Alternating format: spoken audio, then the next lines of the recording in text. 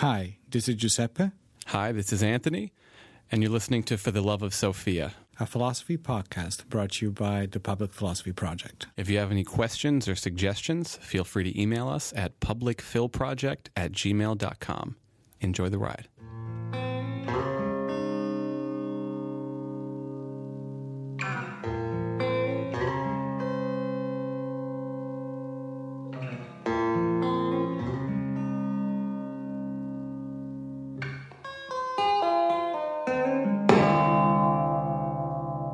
Hello, guys. What's up?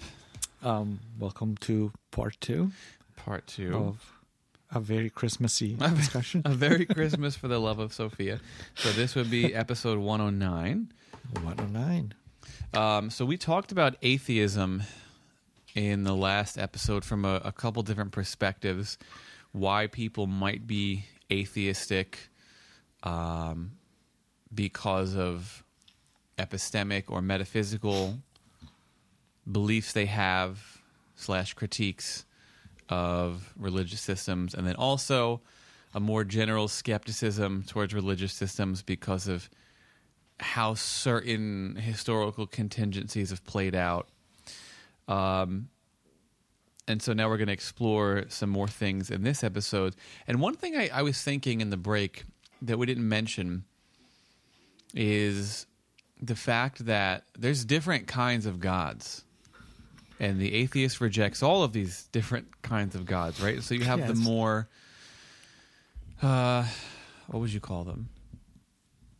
Earlier historical conceptions of like polytheistic gods, right? This idea, like the Greek gods, for example, or native tribal gods, for example, where it's almost like there's occurrences in the world, and we attribute the occurrences to the actions or inactions of the gods that are specific to that kind of thing, right? So it rains, or it thunders, or the fire's happening, or there's war because something is happening with these gods in the other realm. And the atheists reject that because they say, no, They do. there's natural causes for these things.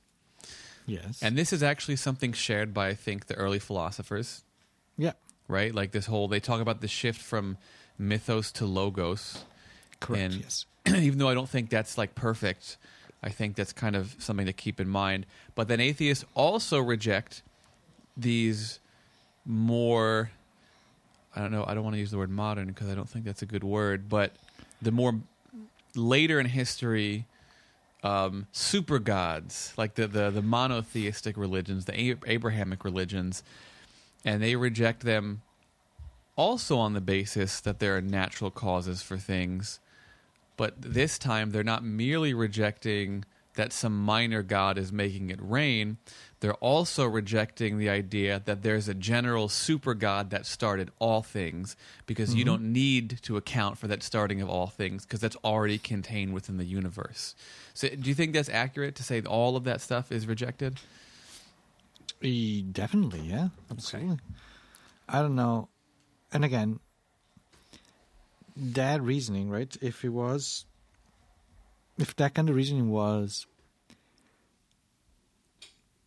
So I think that my main issue with this idea that they have is the fact that for them, the fact that we can... we have alternative explanation for stuff, right? Automatically means that we can disqualify the more complex or the less materialistic explanation of things as wrong or non-existent or whatever. I think that's the issue that I have. That an alternative explanation to certain phenomena that were previously explained in another way, even if the explanation is, let's assume for a moment that they might be right, and the explanation, the new explanation, the atheist explanation is better, easier to understand, more elegant, whatever you want to call it, right? Whatever reasons, whatever parameters we use. I don't think that is enough to reject the other explanation completely and call it stupid or simply wrong. I don't know. It just might have a lesser... Things can be explained different ways, right? We all know this. Like if you're teaching, you know very well that you can... And, for somebody who's a learner, you know very well that the same thing can be explained to you in different ways. And as long as the explanation gets to reach the point of explaining to you what a phenomenon is and how the phenomenon works and so on, in equally accurate way, I think it's very hard to say that one explanation is wrong and the other one is right. I think we can say that explanations there can be better or worse explanation, but I don't know if they're wrong explanation. I think this is kind of, I didn't expect this to happen, but this is maybe a point where we're not in total agreement, because I actually don't have an issue with the idea that some explanations would be wrong and some explanation, at least in theory, is right. I think we need to clarify what wrong means in that case. Sure, right? yeah. Because I think that, of course, you can give a wrong explanation for an happening, right? I can say that... I can explain why the cup fell off the table by telling you that the reason why it fell was me pushing it, when instead there was an earthquake and that's why it fell, right? And in that case, my explanation, let's call it, will be wrong. But that's not an explanation, really. I am telling you what the causes of something is, and that can be right or wrong. By explanation, I mean the narrative that we use to explain the fact that the earthquake made the cup fall. That might be different, and there's no right or wrong way to explain it. Okay, so we're probably using different definitions of explanation. All right, so because you're saying if you conceive of an explanation as a description of the causes, and I'll use lowercase c in that case, there is a wrong one, and there are right ones for that. But you don't mean that when you say explanation. You mean the kind of... You said the word narrative, and I'm wondering if there's another way I could say that. The kind of story arc or the linguistic means of delivering that causal message, and also other things. Mm-hmm. That one, there's not okay. Yeah, that's what I'm saying. Okay, so because we can teach one thing and get at the same, revealing the same causes, but through two different. Okay, I get what you mean. And I think that that's the difference that you have, honestly, between some religious explanations, let's call it, and a scientific explanation. That's the difference. It's two different narratives explaining the same thing. Mm. And the interesting thing is, I think the atheists would say, I know they would say, we're not doing that. Right? We are just giving you a description of the causes. And I think some religious philosophers would probably say that too, but at the end of the day, the atheist rejects both. Well, I'm not going to say both. I don't know if they would always reject the narrative, but they do reject because a pragmatic thing in the background, but they do reject the causal claims that the theists make, whether those causal claims are for a particular natural phenomena or for the natural world as such. And I think that last one is probably the most interesting one, because the explanation given in an atheistic framework is typically, well, everything is kind of self-contained, and there was the primordial soup at the beginning, and this at some point resulted in what we call the Big Bang, and then that's everything. And which is not mythological at all. What's that? Which is not mythological at all. Which is not right? mythological at all. The interesting thing about that explanation, and Holt brings this up in Why Does the World Exist in the first chapter, is that it's kind of incomplete.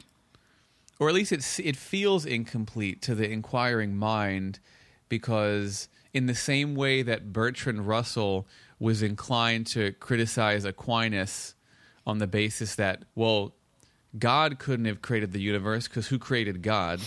So the causa sui, self-causing thing is an issue. It seems like you can also apply that to the Big Bang explanation, because you're like, well, how did that happen? Why was that thing there in the beginning, right? Why was the initial something, or the ingredients for the something, which is still a something, so I'm going to stick with that, there in the first place? And is it really that crazy to speculate about the existence of something outside of that something, or something that's not quite a something but loosely is a something? So you're already starting with something, in other words.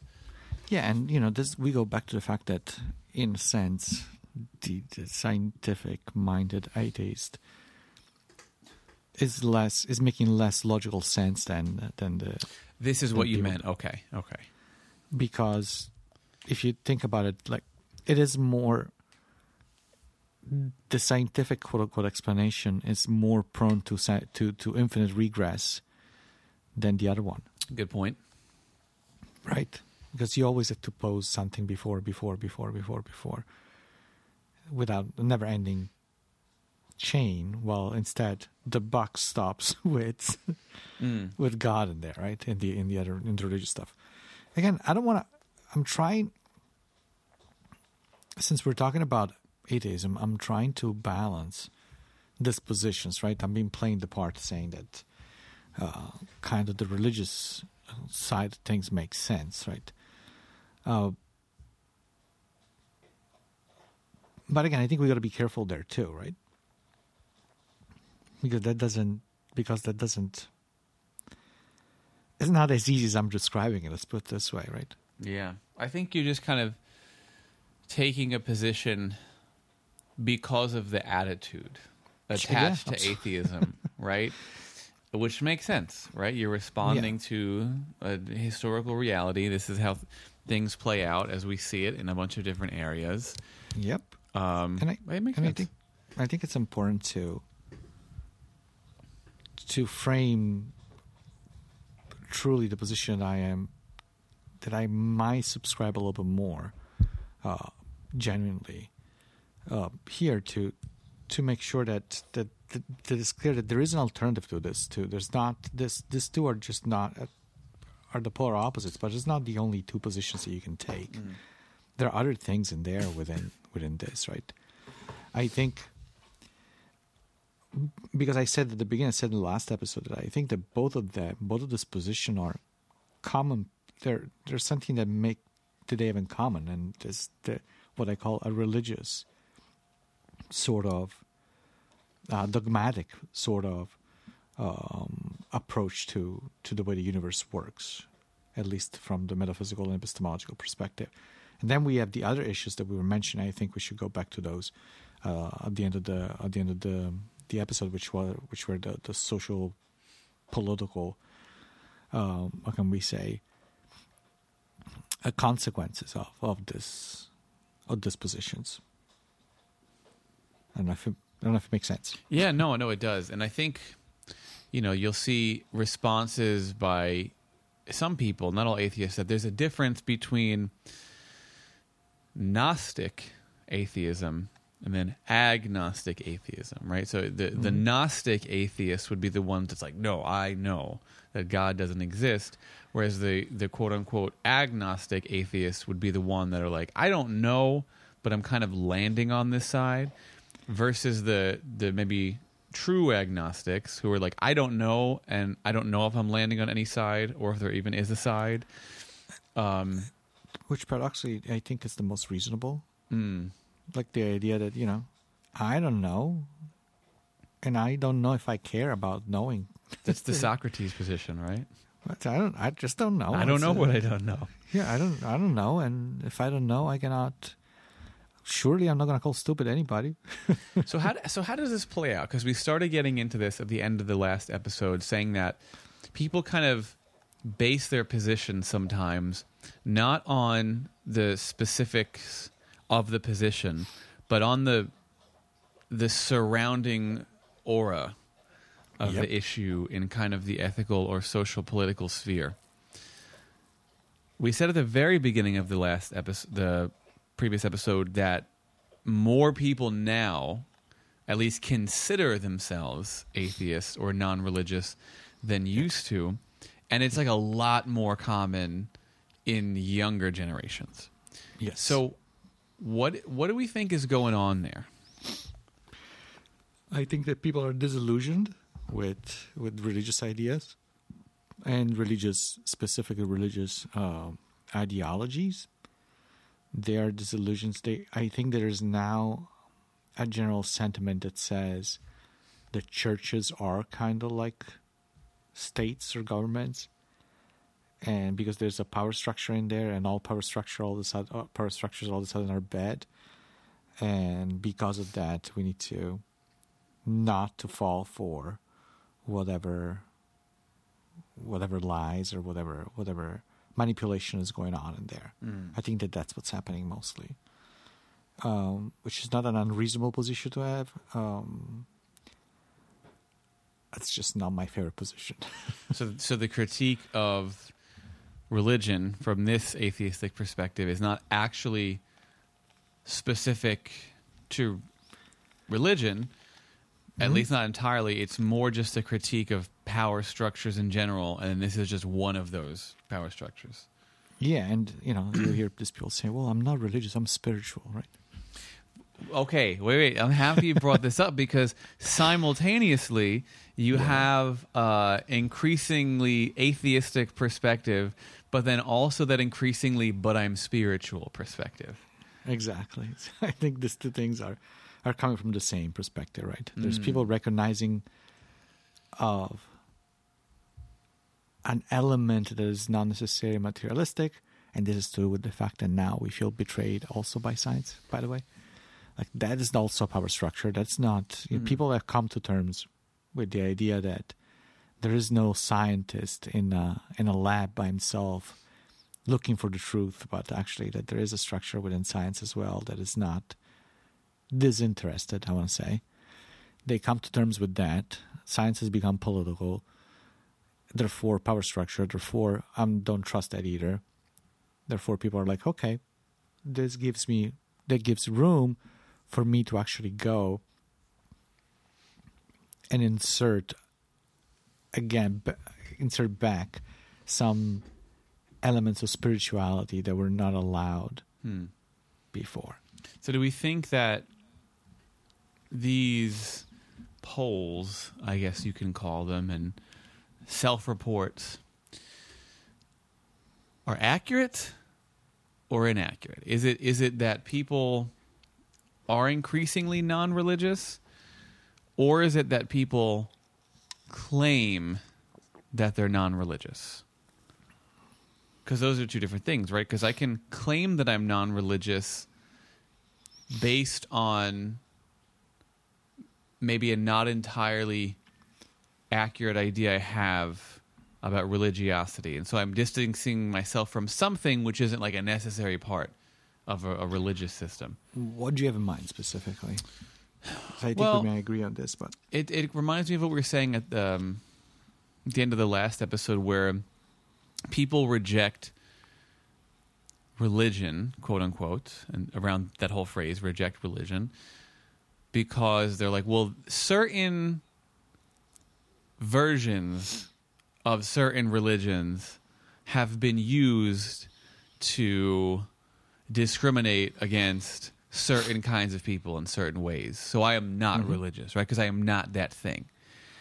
And I think that's an interesting critique, because that's not a critique of religiosity itself. It's you pulling in what appears to be an accidental property and saying that's actually an essential property of religion, and then rejecting it on that basis. It's almost like so Italian people, right?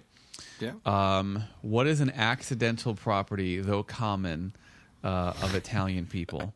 Let's say... Don't know.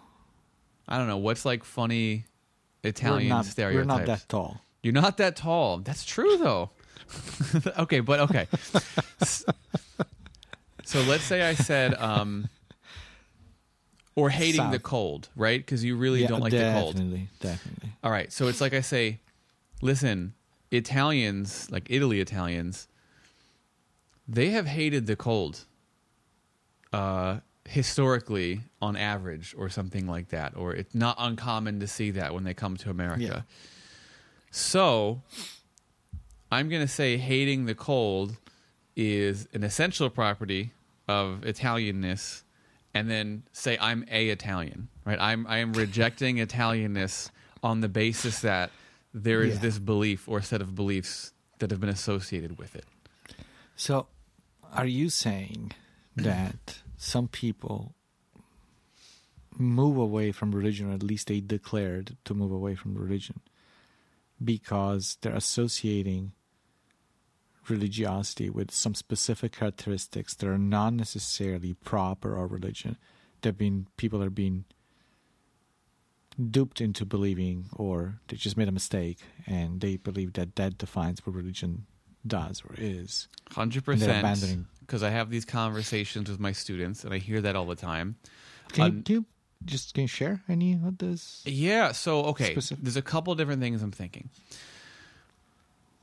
One thing I think is there's a tendency in the younger generations to gravitate towards atheism because they think that religion, whatever that means, denies non-hegemonic groups, quote-unquote, rights.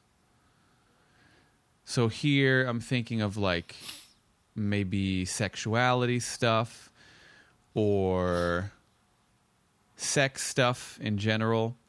Another thing I hear is that people reject it because the kind of religiosity they were exposed to growing up was very zealous, and it was almost shoved down their throats or something like that, right? Mm-hmm. So because of these associations, they're like, therefore, so here's how this plays out in the class is in the beginning of my intro class, I often do Thomas Aquinas, the 5 proofs, but I do a warm-up day beforehand that asks these questions like, well, do you consider yourself to be religious, or do you believe in God, and why or why not? Mm-hmm. And is there anything that can change your mind? And the question is very broad. The question is about belief in God. And a lot of people say no, and the reason is not no because, and here's the reason why I don't believe in God. It's no because my parents were Catholic or something like that, or no because Christians say this thing. And I have to go, no, I'm not asking you about certain Christians or certain Muslims or certain whatever, or even those concepts in general. I'm asking you about the concept of God. And so the conversation kind of changes after that when there's this divorce from the specific religious systems and from the particular sets of people within those religious systems. And that's when people declare themselves as spiritual or still believing in God, just not in a formal exactly religion. And not everyone, but that does happen. Okay. And again, those are probably an atheist will say that these are the wrong reason not to believe in it, right? Because you should truly understand that there's no God. So I think the general atheist will not be satisfied. Dawkins will not be satisfied with this. Yeah, he's people. like, you're not really on my side. Exactly. You're not there. You still believe in fairy tales, right? Just not the fairy tales that your parents tell you, but you still believe in fairy tales. Yes, it is interesting. I wonder if you are sort of implying that is kind of bad that is happening. Well, it's a category error, right? It's a logical conflation. So in this sense, of course you don't like them to make that mistake. Right, but it's also important to bring up in the beginning as part of general logical exercises, because it's like if I asked you, if you like music or if you play music and you're like, no, because, I heard a lot of Justin Bieber. So I don't play music. That might be a good reason, actually. Something like that. No, I hear you. No, I understand. I'm wondering, while you were saying this, I was trying to think if there is... so, premise, I agree with you. I think that there's this categorical mistake, and the reason why you should or should not be religious shouldn't be that. Even though it's normal, I believe, to put distance between you and an organization, which is what they perceive religion to be in that case. If you believe that they're doing something wrong, I can decide not to eat, I don't know, Monsanto's bananas and don't eat anything that Monsanto produces, but still I can go eat bananas, right? I don't know. Maybe. I think there's like 0 bananas besides those. But yes, I get what you're saying. You know what I'm saying? Yeah. And I think that as long as they are clear with the fact that, look, what I don't believe is not God, but it's rather I don't want to be part of this religious group because they hate bananas, then it's okay, right? Yes. I think that's fine with me. I was trying to think, and I think there is ultimately. I was trying to think if there are any specific position within this thing where me and you kind of disagree, because we seem to be strangely in lockstep up to this moment, right? Yeah, there was a moment there where I thought we weren't in the explanations bit, but that proved to be only an ostensible disagreement. Yeah, that wasn't it. I'm wondering if there is, though, some sort of a disagreement in this, because again, both of us are critical of these people that call themselves atheists, right? Mm-hmm. We are definitely critical of those. We're critical of the people that kind of decide to dissociate themselves from this just because of the ethical and political approaches, right? Mm-hmm. If they don't understand at least that is what they're doing. But I'm wondering if there is something else, because and I don't know, I don't think we have ever declared on the air, I don't think we'll do this today, what our affiliation is. I'm not signing anything. No, but I think me and you have a different approach when it comes to this stuff. I feel like, strangely, even outside of the realm of this conversation, this is an area where we've pretty much been in unison. I think there are slight differences, and I'm not sure if we can get into those slight differences without signing something. But I wonder if we can see if anything else pops up by virtue of these kinds of questions we're asking. So, do you think, kind of launching off of what I just said, that there really is an increase in atheism proper? Or do you think it's not really an increase in atheism proper, but it's something else showing up as the word atheism? My answer to your question is not going to be satisfying, and it's okay. I think it's going to go slightly. I'm going to slightly miss the mark of what you're asking. Okay. I think that there is an increase in atheism, but not because people truly are reasoning in that direction, mm-hmm. but simply because this is the popular thing on TikTok right now. So using TikTok as an example, I think that would fall under no. Yeah. Okay. Yeah.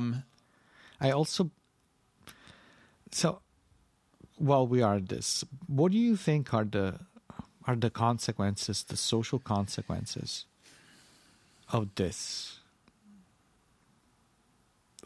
alleged, movement away from religiosity? Yeah, we should think of a cool, quirky term for this kind of like lowercase a atheism that rhymes with the word or something. But well, it's not going to happen now. But I'll think about it, but I don't think it's going up. I think, first of all, I think it does have massive impact in a kind of Nietzschean way that people don't recognize for the same reason that people often don't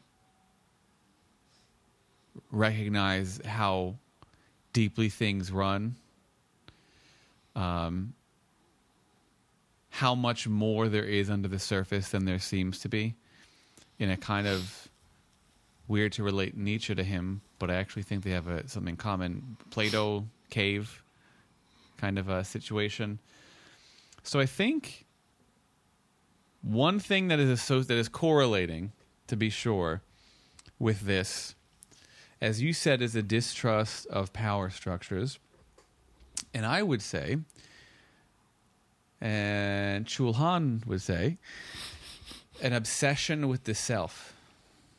Okay. Or at least an obsession with some idea proclaimed to be the self. There seems to be more happening with regard to my relation to myself and more happening with regard to my relationship to the government. It seems like if you say atheism is a relationship you have to the universe or God or something like that, it seems like if that's a foundation, then whatever happens on that level determines what and how much happens in those spheres of self to state, self to others, and self to self. And so I think it's kind of hard to parse apart which things are directly a result of that foundation, but we can kind of speculate about all the things that are happening simultaneously. And one, I think, is a turn towards the self. I think one is a turn away from the other, disguised as a turn towards the other. And I think another one is a turn towards the state. And Interesting. these things kind of intermingle. How do you think about this? I think that the first two are... It's reasonable to believe that. I think there's a third one, but I don't think it's like... I don't think they're turning towards the state in search of the new authority. You don't think that? No. Okay, here's a disagreement to explore. But yeah, I think that the state eventually falls prey of the same categorization, and we end up pushing against it or away from it. But that's probably for maybe in a minute. I think that there is a third thing that maybe you're including with the other two. I think there is a general, there's this general idea of inflated freedom. yes, Right? yes. Now I am absolutely free to do whatever I want, and this comes from the fact that I have broken the shackles of religion that made me prude and reactionary and conservative in the worst way in which you can take the term, right? This shackled to these traditions that don't mean anything, stuff like that. No So masters, no slaves. I'm now free to do whatever I want, no matter what, and so on, which is, in my opinion, extremely, and I think paradoxically probably, some people might not agree with me, but I think extremely, extremely dangerous. I think Nietzsche will agree with me, actually. This idea that all of a sudden I am free to do whatever I want, and I never choose what I want, and I'm constantly in this flux of moving from one fad to the other and being influenced not by religion anymore, but from that power structure, where the power structure was clear and you kind of can defend yourself, right? I always think that with a good critical thinking, you can always discern the bullshit from what is not bullshit. In power structures, there are strong power structure like the one of the church or the one of the state, well, now you are embedded in relationships that are still relationships where power is exerted, but in such more diffuse way that it's so difficult for you to understand that you're being manipulated. It's much more difficult for you to understand that you're still within a power structure and that is making you do stuff that you don't recognize anymore. Filtering the bullshit is not as easy in those non-structures. It's because there's not an obvious formal thing. You kind of get tricked into believing that, like, oh, and now there's this autonomy. Yeah, and to make a stupid example, and just to, for the young people listening, I know that this is not as simple as I'm describing it, but just bear with me. Like, it's this idea that when you are on TikTok and when you are on Instagram or on Twitter or actually on X and whatever, that you're talking to other people, right? There's not a structure that is pushing for a specific idea or ideology or anything like that, but there is a collection of individuals. They're all saying the same thing. I have a buffet of stuff, so I can choose whatever I want. I'm free, right? I'm getting into this free conversations. Well, instead, because of the way the algorithms are structured, that's not exactly the case. You're being fed exactly what opinion it is that you're supposed to be fed at that point and being part of a power structure. 100%. And if you're not nuanced, you're just screwed because you think you're living freely and you're not. Yeah, and the most easy piece of evidence of this is you look at your home search page of Instagram and then look at someone else's. If you were really seeing the objective world, you'd be seeing the same exact stuff. But you're not. Which is terrifying, though, because sometimes because of this social media stuff, now people associate only with people that are getting the same feed. And make the assumption that that is the only view that exists. And that makes that view reality for them, because then all of a sudden, again, we are deciding that thing is reality because everyone that I know. So how can we all be wrong, right? There's a few people that I talk to that they don't truly realize. I'm talking adults. Forget the kids. Actually, I think my kids have this more clear than some people that are a little older, than your generation specifically, and people that are a little older than you and a little younger than you, I want to say, and also people that are a little older than me. I think these are the people that are really, really in trouble. But so I talked to some of these people, and I think when I talk to them, I can see that for them, there's not a shred of a doubt that the feed and the things that they see, it is the absolute truth. Because that's all they have. Because they live at this point mostly through those platforms, which I know you hate, but who, me? So I'm not. I don't have to convince you of this, but it's scary. It's scary because I think, and it's getting worse, and it's gonna get worse because, for reasons, here we go. One of those explanations that we would disagree with, for the real reasons, right? I think that the system in which we live has created as monsters, which are these human beings that live completely dissociated from other human beings. They only exist in their house and in their place of work and the place of consumption, and then they interact with others only through a screen and through a keyboard. And especially if you're lazy to begin with, right? If you're somebody that doesn't want to interact with people because you're maybe uncomfortable for some sort of reason, you're not pushed to kind of go beyond this being uncomfortable and mingle with people. You were pushed. I mean, the push is for you to stay home. Again, we didn't even go to. I brought my daughter to an event, and at the what is now the closest and only movie theater there is in the place where I live. And it's a big, one of those Regal movie theaters. And it was Friday night, 7 p.m. Oh, I know what you're going to say. Is it going to depress me? Like nobody was there. It was just the kids.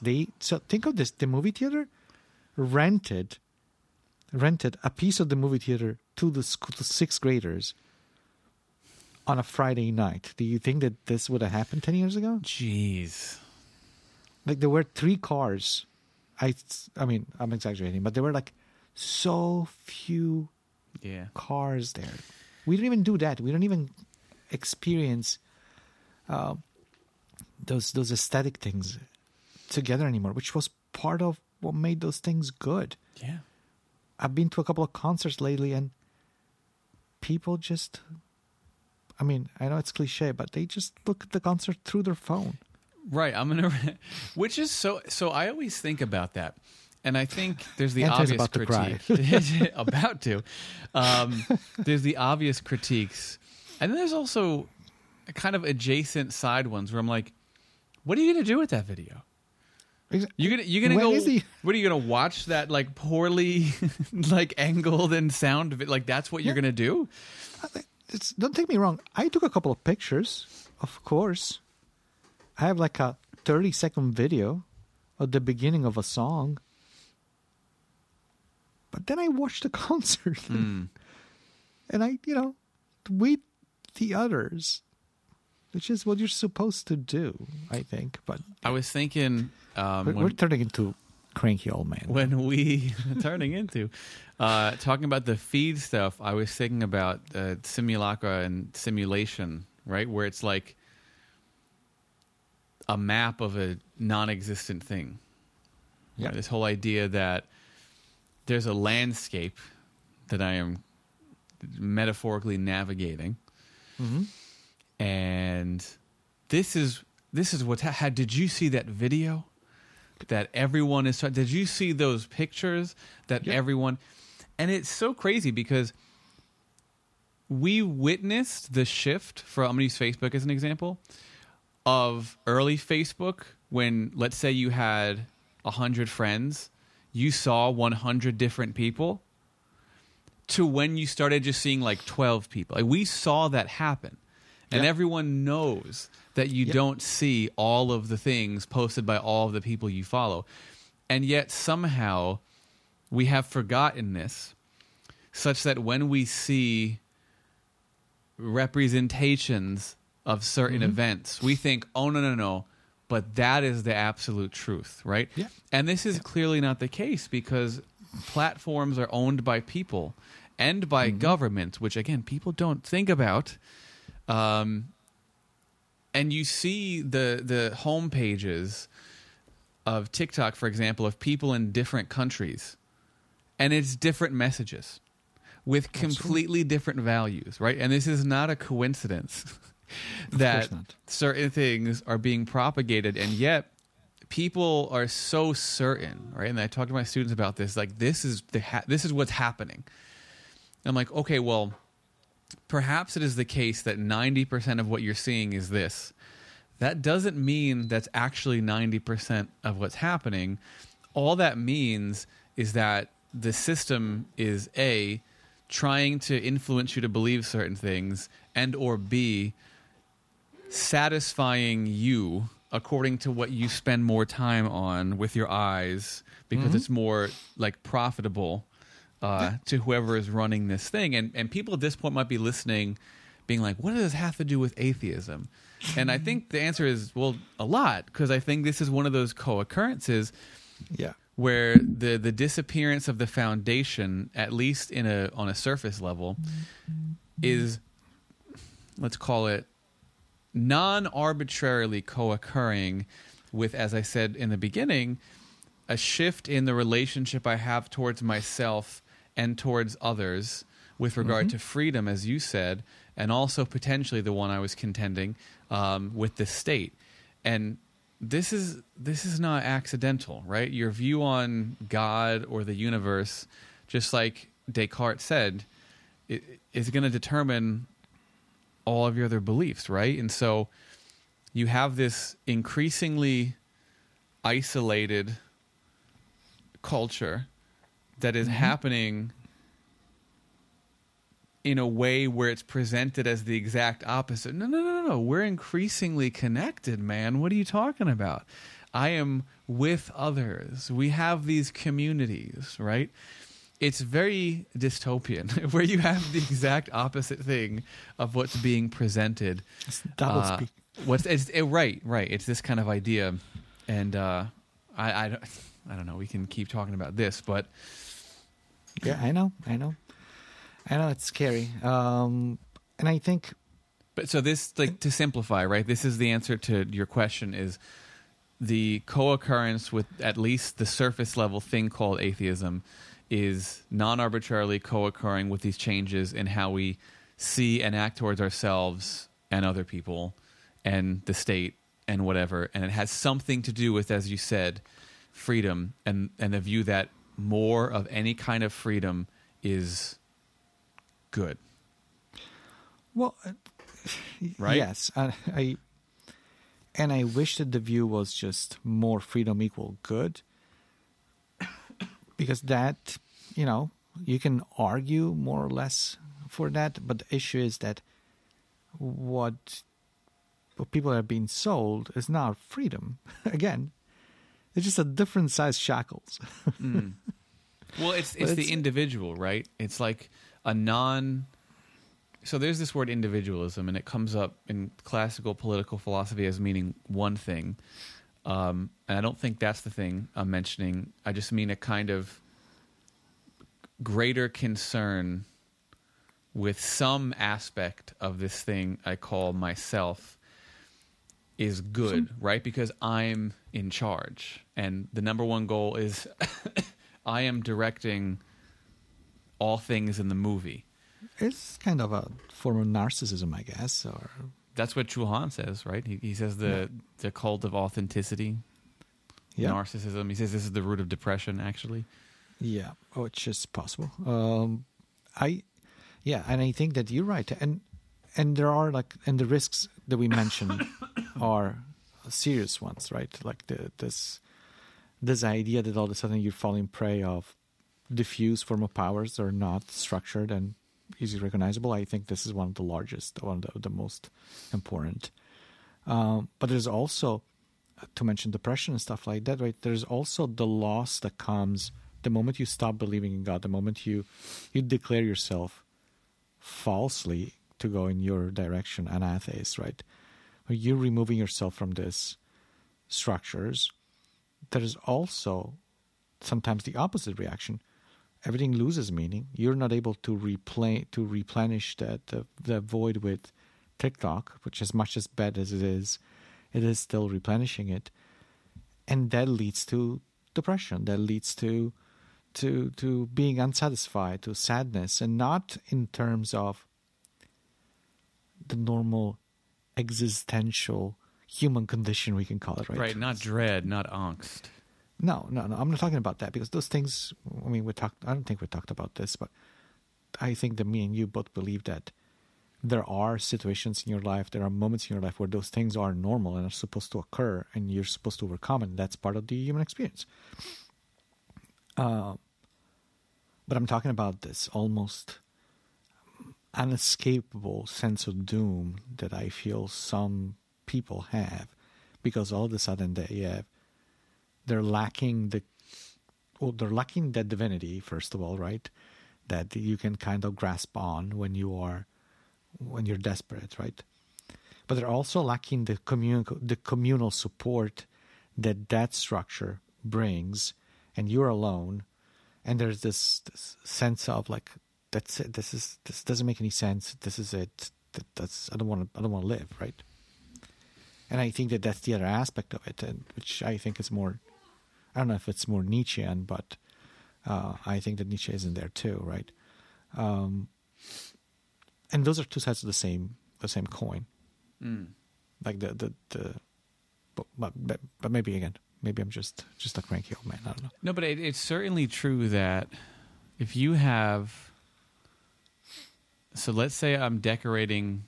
That's not what you say. Setting the table, decorating. I mean that too, and I have the tablecloth. And then I start putting the dishes and the plates full of food and then I do like a nice fancy tower, big crazy fondue chocolate thing, and I have a bunch of, I don't know, fruit on the top.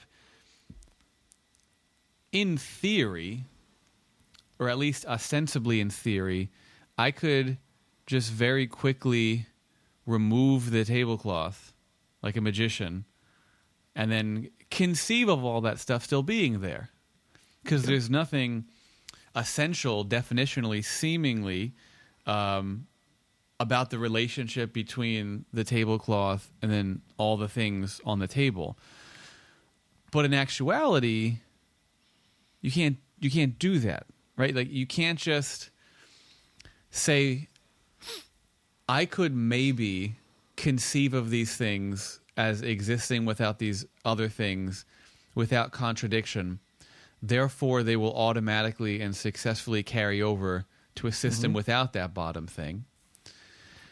And I think this is exactly Nietzsche's point with the death of God, right? It's like, so we're going to, and this is now for people who are legitimately atheists, I guess.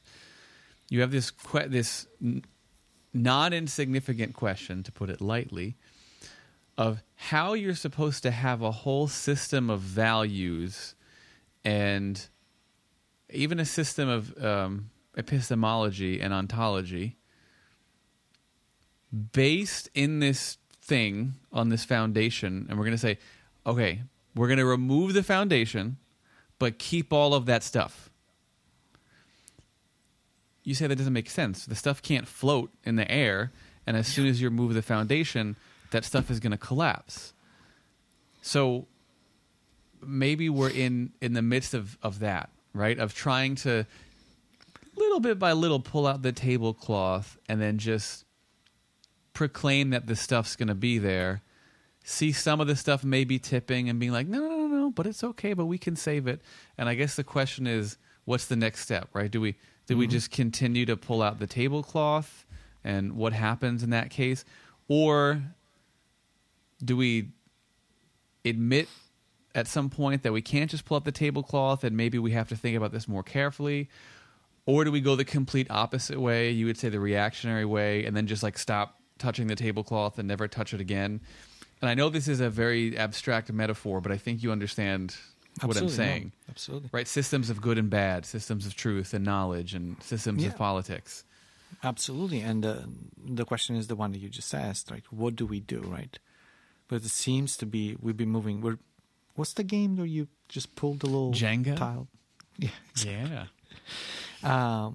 And you're right. I mean, we are now discovering what's happening when we. It's like, I think it's Crime and Punishment, Dostoevsky, right? Then at a certain point, the protagonist, I think, what's his name, Raskolnikov, I think. Rosie and he says something like, "If God is dead, everything is allowed," right? Yes. In the most literal sense. Yes, because then all of a sudden I don't have any ties anymore, any moral, social, whatever it is. Because that was like the foundation, as you called it. And I think that is the essence of what we're talking about. That piece of metaphysics played for so long, so large of a role in the way societies were structured, that now that we are eroding, we're eating at this thing, right? We're eating at this thing to the point that we're removing all the tiles to stay within your metaphor. Now we are in a new position, which is okay. And now what? And we don't know now what. And maybe we're approximating eventually the Übermensch stage, right?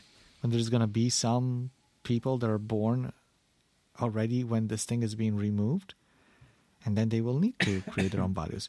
This doesn't have to be bad, right? But for sure it creates instability. For sure it creates turmoil, right?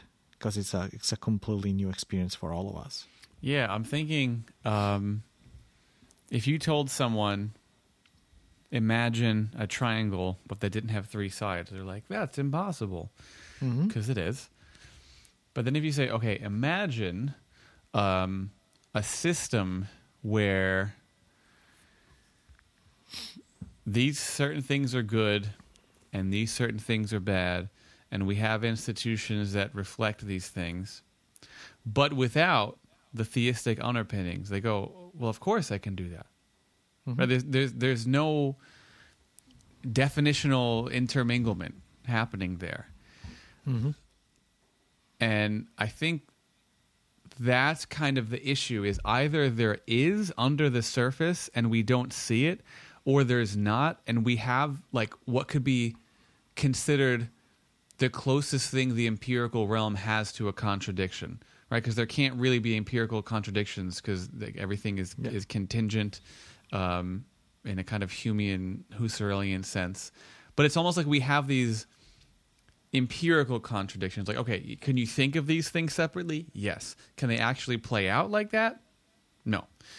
And a very basic example, which I don't know if people are going to like this, but it's like, let's say you grew up in a household with both of your parents, and then one day you've learned things, you're conscious enough to where you kind of know how to feed yourself and talk to people or whatever and go to a job or something. And then one day your parents are dead, just both of them. Do you go like, and now I can no problem. Exactly. I could do the same things. All those same values and routines can now exist in exactly the same way, unaffected? Of course not. And so if you're willing to admit that, then why would as Nietzsche says, death of God, which is like millions of times that, why would that be any simpler? It can't be. And to add to what you're saying, which I think is correct, there's also the not small feat of the fact that most human beings seem to long for order and structure. Oh. And I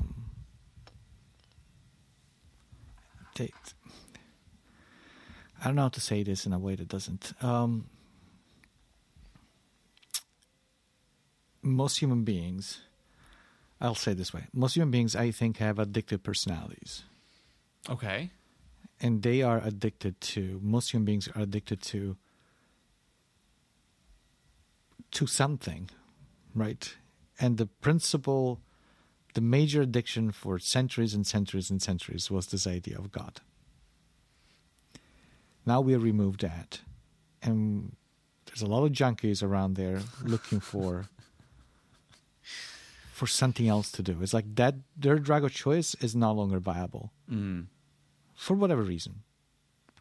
And now they're looking for whatever they can sub it with. And that is the issue, right? So we ditched the opiates, and now we have fentanyl. In a literal and figurative sense. Yeah, and now, but they need their fix, right? They need their fix. And if they don't get that, some of them die and, kind of crawl into a ball and cry and whatever it is. With others, break everything that surrounds them. And this is exactly the condition which we're in right now. And I think that this need for something, this need for a meaning that most people have is not fulfilled anymore. And that's dangerous, I think. That's all.